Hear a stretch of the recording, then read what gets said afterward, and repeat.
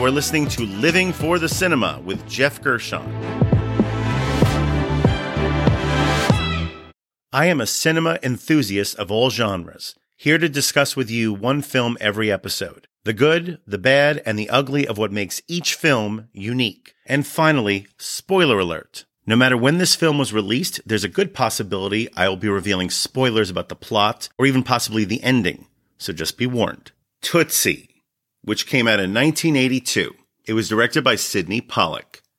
It stars Dustin Hoffman, Jessica Lange, Terry Garr, Dabney Coleman, Charles Durning, Sydney Pollack, Gina Davis, Lynn Thigpen, George Gaines, and Bill Murray. The genre would be identity comedy. I got a soap, George. I'm the new woman administrator on Southwest Jingle. I'd like to make her look a little more attractive. How far can you pull back? How do you feel about Cleveland? Hi. Hi. It is just for the money, isn't it? It also happens to be one of the great acting challenges an actor could have. You are the first woman character who is her own person. I am Dorothy. Dorothy is me. Nobody's writing that part. It's coming out of me. You are Michael. You're acting Dorothy. It's the same thing. There's a woman in me. You're a breakthrough lady for us. We're picking up your option. You'll be with us another year. I signed a contract, but I didn't know I was going to be working for the rest of my life as a woman. This is a nightmare. Come on, Jeff. Don't you find being a woman is complicated? Extremely. Mom? In anticipation of recently seeing the stage musical version of this story with my mother, I thought it'd be fun to revisit one of the best comedies of the 1980s. Or any decade, really. And believe it or not, it's still among the elite for so many different reasons. But mainly its screenplay and its cast. Now, given what we now know about Dustin Hoffman, his performance fits this pretty well, and I'm sure that was not by accident. Hoffman, in collaboration with Pollack and the writers, was apparently riffing on his uber-jittery, ultra-method, and hyper-horndog persona, and they really don't hold back, at least from a PG standpoint. You see it during that opening surprise party sequence. Hoffman's Michael Dorsey is just a whirling dervish of insecurity, laying lines on different women, often within earshot of each other. Utterly shameless to the point where he actually hugs one of them after some quick banter, muttering, "Thank you for liking me," as we see her rolling her eyes, and then an hour later, we see her leaving the party with someone else. Pollack just crams so much character introduction into that first 15 minutes, it's quite impressive. We also see a credits montage of Dorsey failing audition after audition, often by talking defiantly over each director. When he's not running his own amateur acting class, berating other struggling actors about how they need to keep working. And this opening act culminates with Dorsey having a rough ad hoc meeting with his agent George, played to acid perfection by Sydney Pollack, leading to this illuminating exchange. Are you saying that nobody in New York will work with me? Oh, no, that's too limited. Nobody in Hollywood wants to work with you either. I can't even send you up for a commercial. You played a tomato for 30 seconds. They went a half a day over schedule because you wouldn't sit down. Yes, it wasn't logical. You were a tomato! A tomato doesn't have logic. A tomato can't move. That's what I said. So if he can't move, how's he going to sit down, George? I was a stand-up tomato, a juicy, sexy beefsteak tomato. Nobody does vegetables like me. I did an evening of vegetables off Broadway. I did the best tomato, the best cucumber. I did an endive salad that knocked the critics on their ass. Michael, I'm trying to stay calm here. You are a wonderful actor. Thank you. But you're too much trouble. Get some therapy. So needless to say, it's established off the bat just how desperate Dorsey is as a character. And we're witnessing a truly entertaining high-wire comedic performance from Hoffman. And he hasn't even put on the dress yet. And by this point, we have already seen stellar supporting work from Terry Garr. Well, good night, Michael. It was a wonderful party. My date left with someone else. I had a lot of fun. Do you have any second off? Come on, I'll take you home. She's playing Sandy, his even more insecure, aspiring actress / would-be girlfriend. And we have also seen droll perfection from Bill Murray as Jeff, his playwright roommate, and if we're being honest, might as well just be named Venkman. I don't want a full house at the Winter Garden Theater. I want 90 people who just came out of the worst rainstorm in the city's history. These are people who are alive on the planet until they dry off. I wish I had a theater that was only open when it rained. Yeah, this was about 18 months before Ghostbusters first came out, but Murray is clearly in his quippy, anti-establishment zone here. With just Michael Dorsey and these 3 other supporting characters, you already have a launching point for a great showbiz/backstage comedy. But wait, there's more. Of course, we then see Dustin Hoffman's convincing transformation into Dorothy Michaels, as she auditions for a soap opera with 80s uber jerk and one of my personal favorites, Dabney Coleman playing Ron. What? Honey, I'm sure that you're a very, very good actress. It's just that you're a little bit too soft and genteel. You're not threatening enough. Not threatening enough? How's this? You take your hands off me, or I'm going to knead your balls right through the roof of your mouth. Is that enough of a threat? To start? Yes, I think I know what y'all really want. You want some gross caricature of a woman to prove some idiotic point, like power makes women masculine or masculine women are ugly. Shame on you, you macho shithead. Jesus. What is idiotic about power making a woman masculine? Not that that was my point.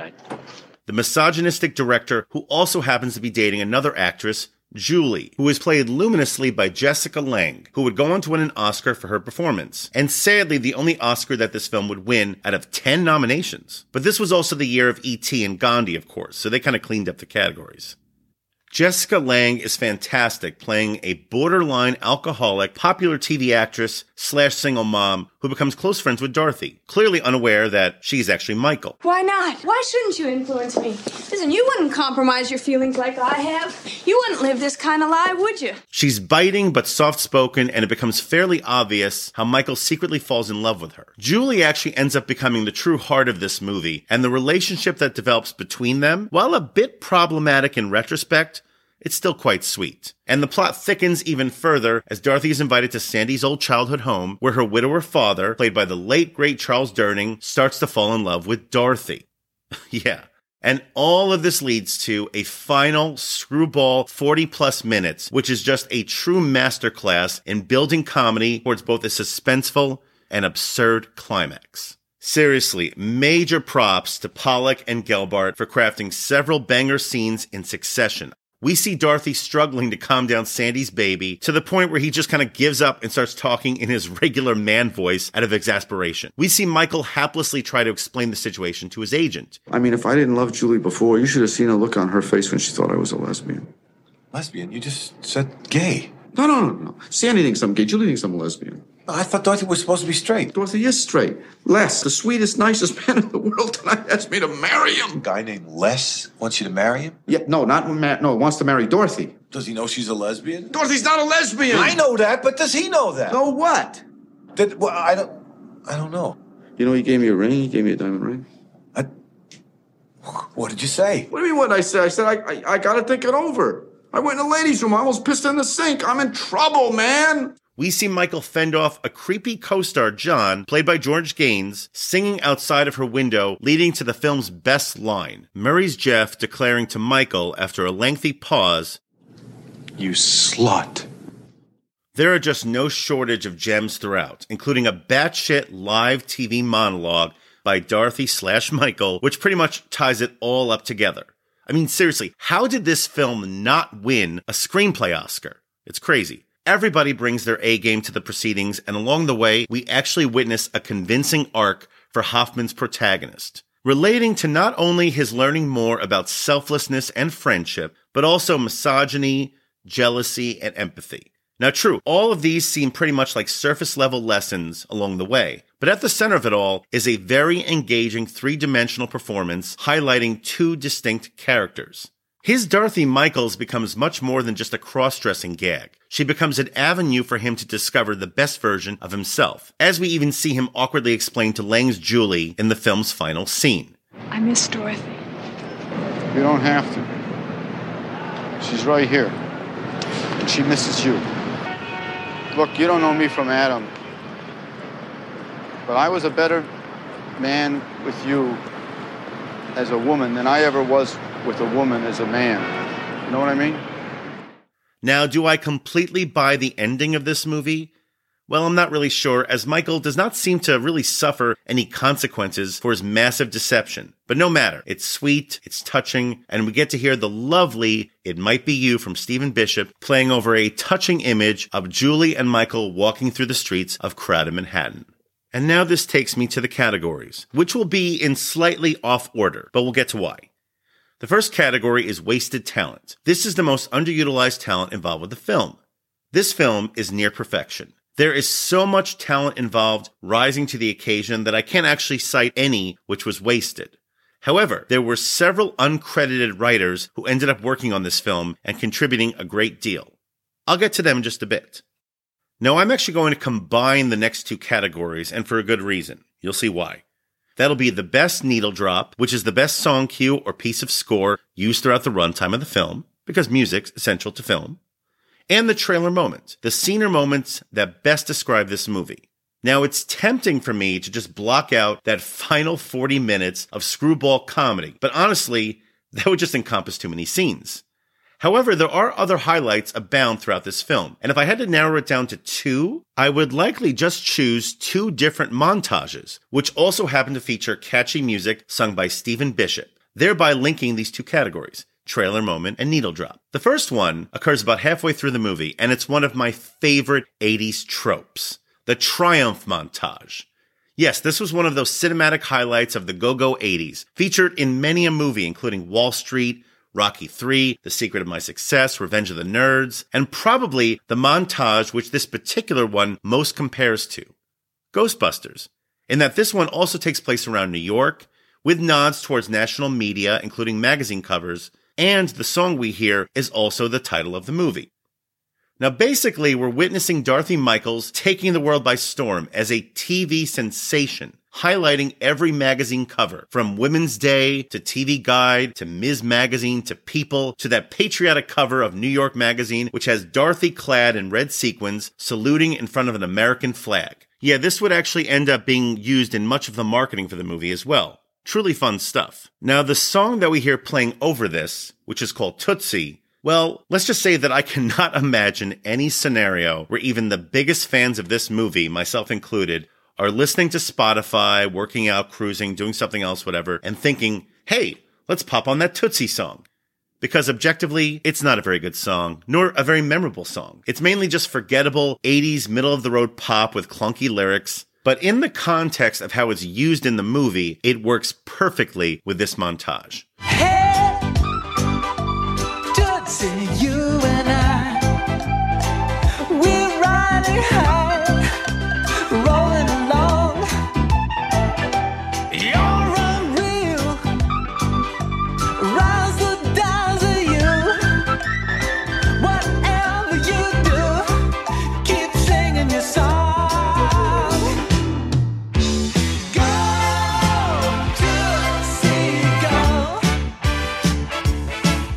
I don't know, just hearing the bouncy synth and constant singing of the word Tootsie while we see our protagonist doing all these glamour poses in front of the camera, it's just rousing and funny. The song Tootsie in this movie is just a shining example of the fact that you don't always need to have a truly good song to provide a truly effective needle drop. Now, as for the other Stephen Bishop song, which I mentioned earlier, it's actually quite a sweet, charming ballad, which I can listen to independently. Hell, I even found myself humming this while writing this review.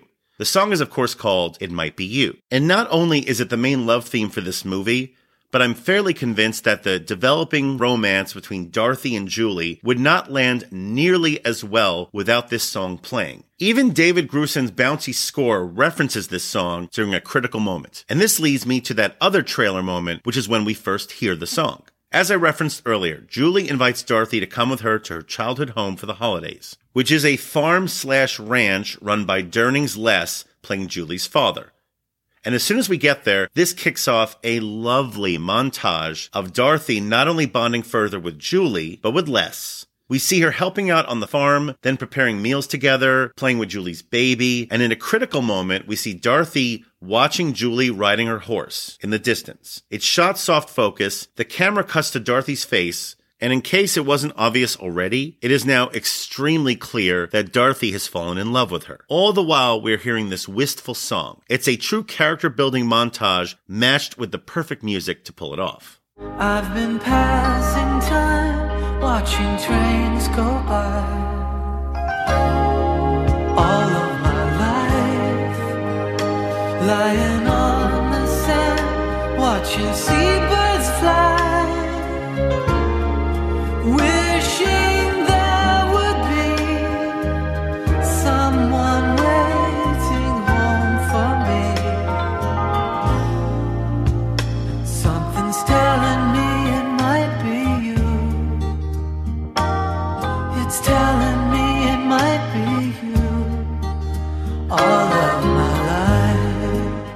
And now the final category, which would be the MVP, the person or people who are most responsible for the success of this film.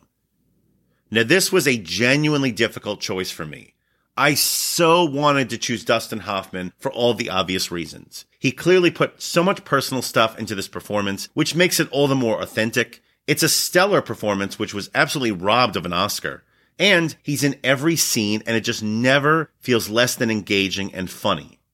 And yet, I can't choose him because, sorry, this film is an assemblage of many different parts, including a very extensive cast who all come to play, and apparently several rewrites during a troubled production which had to occur during filming to make all this work as a cohesive story. It ended up being quite the undertaking for Pollack and Gelbart to piece all this together, along with several other top-flight screenwriters who stepped in to make key contributions, including famed comedy writer Elaine May, who apparently rewrote much of the dialogue for Julie, collaborating with Jessica Lange during filming.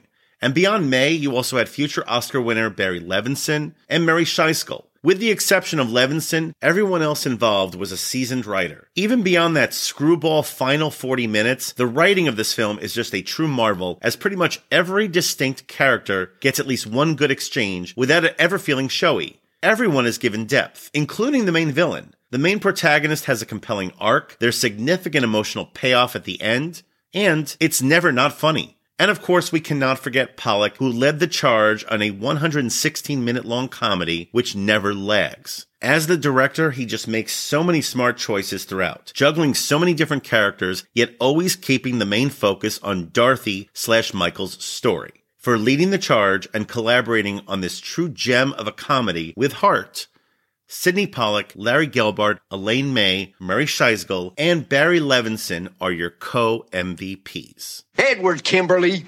And I'm not mentally ill, but proud and lucky and strong enough to be the woman that was the best part of my manhood. The best part of myself. That is one nutty hospital. I knew there was a reason she didn't like me. Commercial. Cut it. My rating for Tootsie would be 5 stars out of 5.